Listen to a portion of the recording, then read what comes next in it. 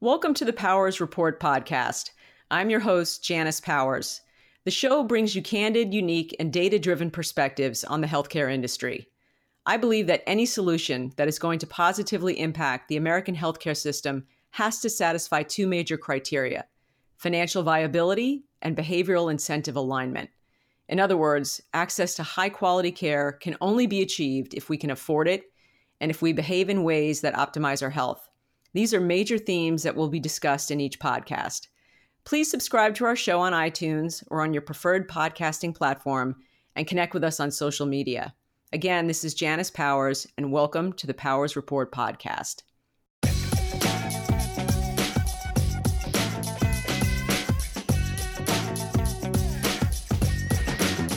In this show, I will talk about why we need a big new idea in healthcare. I've spent a lot of time talking in previous podcasts about what doesn't work. I'm going to talk a bit more about the structural and financial imperatives that are driving the need for truly seismic change in healthcare. I think we have to get our heads around why small, incremental solutions aren't going to do the job, so we can embrace some bold new ideas. Bold new ideas like mine. So here we are, several podcasts into the show, and I haven't given an explanation of where I think healthcare will be in the next generation. Here's what I think. Health insurance will be obsolete. This is an inevitability, especially when you think about what we use health insurance for. As I discussed in an earlier show, having health insurance doesn't make us healthier. It's not a useful tool in engaging us in ways that improve our health. And since we are so unhealthy as a nation, we need mechanisms that are going to better motivate us behavior-wise. Health insurance provides financial security, and we need that. We need to know that we'll be able to pay for our healthcare requirements. I think we can all agree that using health insurance as a mechanism to do so is inefficient. There's tons of waste in the system, both on the public and private sides. Since health insurance today is inefficient and doesn't make us healthier, we have to find something else. The great part about this realization is that innovation is already helping us to create an alternative to the current health insurance system in America. I believe that very soon we are going to self-fund the majority of our own health care. In other words, we don't need to give our money to insurance companies or to the government. We should save it and invest it and then use it to pay providers directly for the vast majority of the care we need. And advancements in technology are enabling us to know more about just how much money we're going to need to set aside. We are learning so much about what we're born with, our genetic profiles. We also know that the real drivers of health outcomes are the external determinants of health.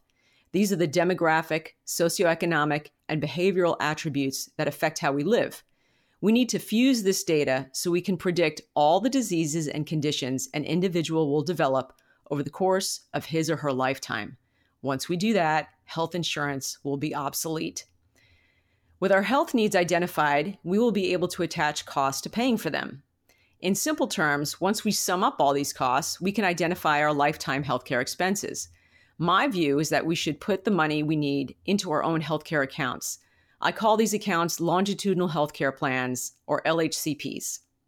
This is a radical idea fraught with implementation challenges. I know this. In fact, I wrote an entire book about it. Many listeners may be aware that I recently published a book called Healthcare: Meet the American Dream. The book came out in October of 2018, and it's an Amazon bestseller. I'm proud of the book, and I'm proud of the ideas in the book. It took me over 3 years to write it, and when I started, I didn't know I was going to develop an alternative payment model for the healthcare system.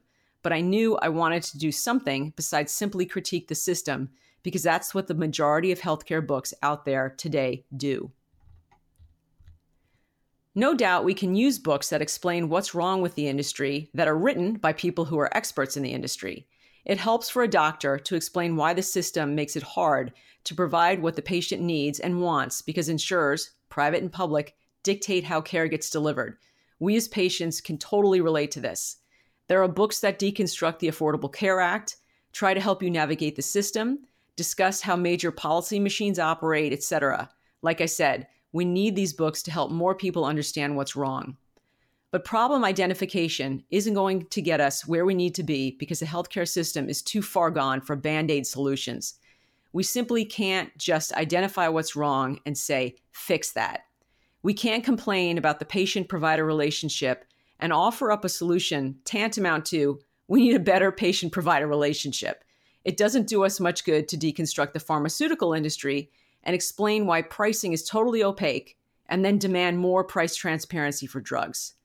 Sure, we need more price transparency, which means we have to eliminate the pharmacy benefit managers, or PBMs, which serve as the middlemen between the manufacturers and us, the drug takers. What's the replacement? Do pharmacies or the government or patient advocacy groups negotiate directly with multinational pharmaceutical companies for products? And how do we pay for the distribution? We have to get prescriptive with the solutions and stop just doing problem identification. Investors are chomping at the bit to get a piece of the healthcare market. In the first 8 months of 2018, healthcare startups raised over $20 billion. But this problem identification, fix that approach, plagues startups too. Billions have been poured into the industry with promise to be disruptive game changers. No one's delivered yet. Many have failed. Some have failed miserably, like Theranos, the over-the-counter blood testing technology that turned out to be a massive fraud. Worth $9 billion one day, gone tomorrow, along with almost everyone's investment money. Anyone working in the industry appreciates the challenging environment of onerous regulation and the powerful insurance industry. The drug industry is pretty powerful too, but drugs only represent 10% of all healthcare spending. Some of the problems with startups is that they aim too low because they don't believe they can challenge these major forces. Some health tech startups just try to avoid the government as a payer altogether. These companies develop solutions that are either marketed directly to consumers or they're marketed for employers or insurers. Here's an example, and I have seen ideas like this presented at health tech events over the years. We're supposed to look for so-called pain points to fix. So here's one. Right now, most people don't have a running tally of how much has been spent towards satisfying their deductible. And lots of people have high deductible health plans. Wouldn't it be great to know the progress you've made towards maxing out your deductible for the year? So let's say it's July. You need to have an elective knee replacement at some point, or maybe you need a preventive colonoscopy. No one wants a colonoscopy, and having to pay for it because you haven't satisfied your deductible doesn't make it any more appealing. So if you knew you wouldn't have to pay out of pocket for a colonoscopy or a knee replacement because you had satisfied your deductible, perhaps you'd be more inclined to go ahead and schedule a procedure. But developing a solution like the running deductible tally just adds a layer of complexity on top of an already too complex system. Tactically, let's consider what it would take to implement something like this. A startup would need a connection to a broad range of insurance companies so it could get plan information and terms on as many insurance plans as it could. That way, it could expand reach to more customers.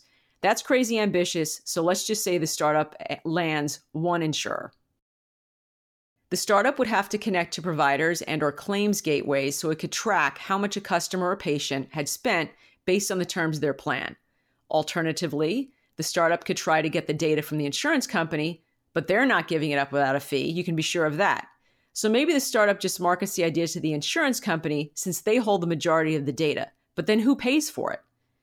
Imagine you're the patient. Someone's going to charge you money so you can find out how much money you've spent. I don't think so. It's a nice idea, but really challenging in implementation. Now, I'm not trying to bash ideas. We can use small ideas and incremental fixes, and we probably need a lot of Band-Aids to get us where we need to go. Radical change doesn't happen overnight. It will take years, decades, even a generation. I started in this industry as a consultant in 1995. I think it's taken that long to get familiar enough with the industry to understand it, probably more than most people.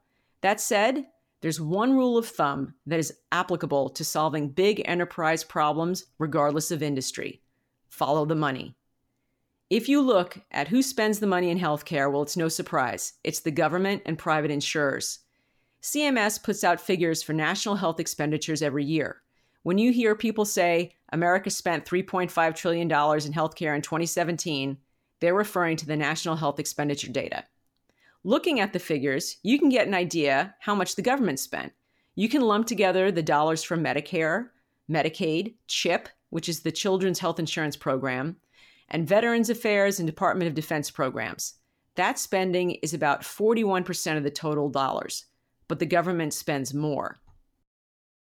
There's another category called other third-party payers, which is over $500 billion. The way the data was released in 2016, the year before, that $500 billion was broken out more, and a huge chunk, about $150 billion, was identified as investment. That's not investments made by private companies, it's more government-related. So those dollars, which are wrapped in the 2017 $500 billion figure, have to get added into the government spending total. And there are other programs too, like Indian Health Service and other federal programs that are lumped into this $500 billion category. So government spending is probably at least 45% of the $3.5 trillion, or roughly half of the healthcare spending in the US. The estimate for private insurance is a lot easier. That's 34%, or a third of the spending.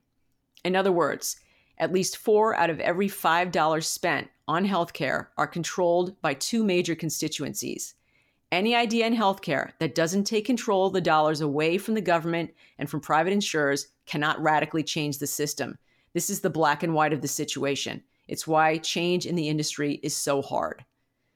There are a few things we can do. Nothing, modify the current system, or do something totally different. Let's discuss each of these. 1, we can maintain the status quo and not care. That works for a lot of people. I'm thinking it doesn't work for you because you're listening to this podcast. And it sure as heck doesn't work for me, so that's out. 2, we can try to tweak the system. Since we're talking about money, we could consolidate most of the spending to one player. That way, at least we don't have competing payment systems. If we go this route and we shift control to the government, we're looking at the single payer or Medicare for all plan. In podcast number 3, I talked about why a single payer system would be ineffective in America. That doesn't mean we won't do it. It will just be outrageously expensive and inefficient if we do. We could alternatively put the majority of control of healthcare dollars in the hands of for-profit health insurance companies. Terrible incentives there, at least if you consider how the industry is structured now. But we should appreciate that the government basically outsources the administration of a lot of Medicaid and Medicare to private insurers right now. So although the government is footing the bill, they are taking the money and paying private insurance companies to administer the care. A great example of this is the Medicare Advantage program. And about a third of Medicare enrollees opt to join a Medicare Advantage plan, and the numbers are growing. Advantage plans are an alternative to traditional Medicare coverage. The plans are offered by private insurance companies that consolidate some of the services offered through Medicare and then can add other services that Medicare doesn't cover, like vision and dental. Advantage plans can also provide prescription medication coverage. Medicare pays the insurance company a fixed fee per beneficiary, and then the company makes sure it spends less on you than the amount they've been given. Unlike regular Medicare, you can only see the providers contracted under the plan, and there are other restrictions and pricing differences. Medicare Advantage is good for some people. It simplifies things by rolling a lot of what Medicare does and doesn't offer into a one-stop shop. Given the rise in dementia among the elderly, anything we can do to simplify things is a plus. Advantage plans are also good for the government because it makes what they have to manage a lot smaller. And given how massive the Medicare program is, the more we can do to reduce the size to control spending, the better. Medicare Advantage programs are probably the best for insurers. The plans are growing and they contribute to the positive bottom lines of insurers. Now, I am all for innovation, but Medicare Advantage plans are taking advantage of the American people. I mean, if we're going to have private health insurance companies provide services for Medicare, then why don't we just give the elderly the opportunity to simply opt out of Medicare altogether? Think of the money we'd save. We'd avoid the administrative costs of routing money through the Medicare program to the private insurers who have to then route it to providers to pay for care. This is so inefficient. I think about this stuff and I get more and more encouraged to pursue option 3, which is do something completely different. That's where my plan comes in. This is the longitudinal healthcare plan that requires people to opt out of both private insurance and Medicare so they can save the money in their own accounts to pay for their own care. It is a long-term plan for sure.